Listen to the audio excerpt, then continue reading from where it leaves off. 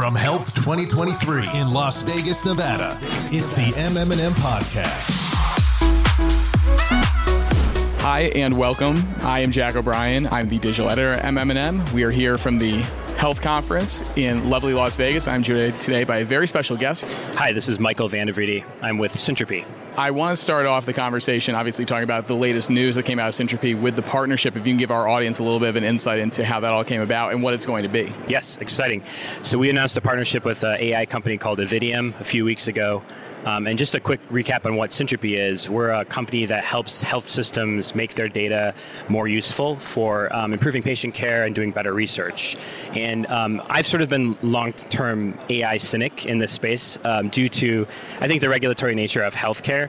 And so while we believe in the technology and its potential, we've always been sort of cautious in how we think about applying some of the AI to patient data specifically. Now that we're in this sort of new era with generative AI and LLMs, I think the stakes are even higher for us to do things in a very responsible and ethical and grounded way, which is kind of our philosophy and mission at Syntropy.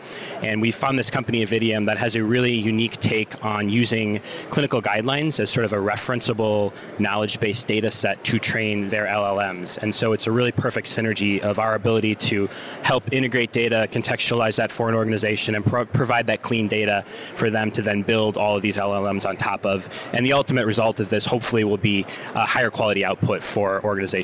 Which is obviously the focus of any healthcare executive that I speak with, is being able to take that and make it actionable. I want to go back and take a step back for a second, though. You talk about, obviously, the popularity that we've seen. Generative AI, it's not like AI is anything new, but certainly the chat GPT of it all has taken over really since around this time last year. What do you make of that kind of skyrocketed popularity, not only in the healthcare industry, but kind of just in mainstream culture? Yeah, I mean, I think it's great. We've sort of democratized now access to super powerful technology. You don't have to have a degree in machine learning or math to access some of these powerful tools. So it's really put into the fingertips of a lot of people in any industry, really, this potential power. I think in healthcare, we have a responsibility to not treat patient data like clickstream data in other industries. And so I think we have to think about some of the more existential questions around, if we get this wrong, for example, in healthcare, it can be the difference between life and death, ultimately. And so we have to do things in a more thoughtful way. So I'm excited about the potential of the technology, but I want to make sure everything we're doing involves, for now, humans in the loop and doing things in a very grounded and responsible way. And so that's sort of my take on where we are with LLMs and generative AI in general. And as you look at some of the healthcare leaders and organizations that are experimenting with it, because I feel like everyone's dipping their toe in the water to some extent with generative AI, with machine learning, are people doing it in a responsible way? Are people kind of being more trepidatious than they are saying hey, let's just go in, we have this at our fingertips, like you said, and we might as well try it? Yeah, I think a lot of the promise right now is basically give us your dirty, unstructured data. We'll throw the LLMs on top of it. It will organize that, and some interesting output will come out of that. And that may be true, but I think that the danger in some of it is we don't know what bias necessarily is being introduced. We don't know what the hallucination risk will be from some of this output. So my sort of challenge for the industry and ourselves as an organization is, what if we started with cleaner, more contextualized, organized data as more of a referenceable data set? Then we could really know and control more of the outputs of these LLMs. And so I think what I'm hearing across this conference in the last couple of days is I think there's a couple different perspectives. There's the kind of move fast and break stuff approach, which I think from people I've talked to, most people are kind of saying that's probably not the right approach here with healthcare because of the existential risk I mentioned. And so a little bit more thoughtfulness around how do we keep humans in the loop, how do we control the information flow and tie things back to source and provenance, and making sure that everything that we're doing is done in this sort of responsible way. It's interesting you bring that up because I've talked to a number of leaders who say that they've seen kind of the lessons learned from the internet boom of the early 2000s, and certainly the rise and I would say to a certain extent fall of social media, of some of those move fast and break things, the Facebook and Google approaches of it all, and saying, okay, we can't do that with generative AI because it's so much more powerful and maybe we don't even know what it could potentially bring to the industry. And like you said, it ultimately goes to patients' lives and their outcomes. Yeah. Absolutely, yeah. I think as an industry, we've always lagged technology adoption. Sometimes that's very painful. If you think about data integration, for example, which is an area that we work on all the time, we've always talked to our customers and partners that there's no magic silver bullet to making your data really useful and scalable. It takes a lot of investment and hard work, but if you do the work to integrate, contextualize, curate your data, you can get downstream effects, and there's a compounding value over time of doing that, but it's not magic. We're kind of dancing on the magic phase right now. Some of this stuff is really powerful.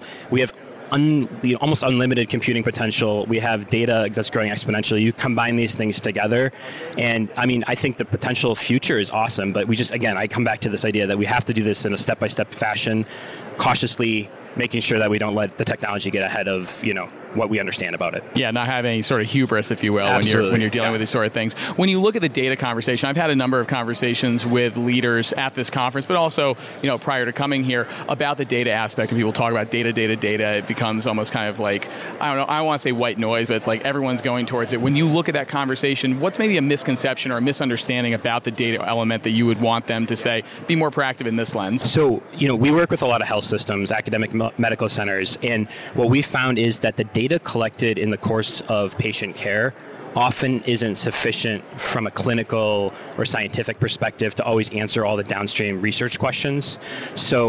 And that's because when you're collecting the data for the patient care, you're not doing it for research. You're doing it to help treat the patient. So how do we help those organizations make that data more of a clinical grade or research grade data asset that's high quality? There in the past, pre-generative AI space, it was just hard work. You had to go in, you had to do all the data integration, you had to apply human and some machine curation to make that data useful, but that just took an investment of time. And that was a hard investment because we believe that to get the highest quality data from these organizations, you have to have humans with contextual expert at those organizations in the loop. Like the clinicians themselves have to help sort of codify the data because they understand the context of how that unstructured clinical notes were written best. You can't just outsource it to somebody that has no contextual knowledge of that organization because the result's not going to be high quality data. Now what we can do with some of this generative AI is we can augment a very human-centric problem because it's never a good idea to take clinicians away from treating patients to go curate data. That's a terrible value proposition. I would never, encourage any of our customers or partners to make that trade. So how do you keep them in the loop without taking too much of their time away from the most important things that they're doing, which is taking care of patients? I think that's where some of this AI space can come into play, which is we can augment that human-centric problem, still keep them in the loop in more of a supervisory role, but not make them have to actually go in and do all that hard work themselves. It's really interesting you talk about having the human element be involved in it because I think a lot of people, again, this really kicked off last year, but I think over the past few months there's been a lot of conversation of like, maybe we don't fully understand the technology. It is very, very powerful, but as long as we have some sort of human auditor, if you will, saying like, and especially from the clinical lens, saying, here's the data and we're not going to act on it or let it just run wild without having somebody else being there to double check it along the way. So we're not making mistakes that ultimately lead to reduced patient outcomes or something even more dire. Yeah, absolutely. And I don't think that we're going to head into a world, even in the near future, where machines are replacing humans. I am a huge proponent of the human creativity and our role as editors and curators of content. And I think it's going to become even more apparent as we move into this new era of misinformation, hallucinations. Like, how do we know what's true anymore? How will we know what's true? I think that's where humans come in. We have to be the ones that are in control of this and are applying that sort of lens. Well, they certainly couldn't do this podcast. I think we want that on the record. So yes. The machine could never do this podcast. You talked about some of the things that you've been seeing around the conference. I'm curious what else in terms of conversations, panels, anything you've been paying attention to here at Health. Obviously, I mean, I'm looking out here, just thousands of people, thousands of booths. Like, what's caught your eye? So theme last year for me here was all around health equity. Yeah. So that was just everywhere. And this year, it's obviously AI is here to stay for a while. I think what I haven't heard a lot of yet is how do we put patients in control of their information? There's been a couple of talks I've listened to where I've heard from people, and I'm not going to name names, but they've basically said, if patient data is de-identified, that data is no longer considered patient data anymore because it's not attached directly to an identifiable patient, and we can use that for whatever we want. I think that's not correct. I think as technologists, as health technologists, we have a responsibility to try to put the patient in control of their information and data as much as possible. I genuinely believe people will want to do the right thing. I think people will want to ultimately allow their data to be used for good research. But right now, we're not necessarily doing that transparently as an industry, especially in the US. It's terrible. I mean, when you go to get treated for something, you sign some terms and conditions that allow the usage of your data for something downstream that you have no idea of what you're signing up for. I think there should be a responsible push as an industry, all of us included, to try to find ways where we put patients more in control of that, allow them to permission the usage of their data for downstream research. So that's what I would like to see as sort of the next, horizon. It definitely ties in with that patient empowerment lens that I hear from a lot of different leaders, but also I imagine there's a huge education element too, where it's like, I think about, my uncle who, barely knows what I do as a living in terms of covering the healthcare industry, but let alone going to the doctor's office, you talk about signing all those paperwork and stuff, and now it's like, trying to inform him. That can be a tall task, I imagine, too. Absolutely. There's a huge human factors piece here. How do you educate people? How do you ensure that they actually understand what they're signing up for? And that's where the health equity thing comes into play also. How do we ensure that we can democratize and make accessible good research to everyone across the country, regardless of where you live? Like, if you're living in a metropolitan area where you have access to like a leading center, you might have that. If you're in a more rural area and you don't, how do we ensure that, we're reaching out to those people as well? I think there's a really human-centric, patient-centric view that we can take here. I'm really kind of curious if we were to have this conversation at Health next year, revisiting the partnership that you were talking about earlier, what would be the ideal world in terms of results or outcomes from that partnership? What would you like to be able to come back and say, hey, we did this, and these are the metrics that we've been following? Yeah, I would love to say that we've launched successfully a couple projects with customers in the LLM space where we've helped augment the humans and not replace them in the process, but we can do it in a fully traceable way where we can tie back to the actual knowledge underneath those LLMs and know that, we have controlled the inputs, we understand what the outputs are, and everything's done in sort of an open and transparent way. That would be like an ideal scenario. We have a couple exciting announcements that hopefully we'll be able to talk about early next year, but that would be kind of a vision for me. That's how we do a teaser right there. That's how you keep the people wanting more.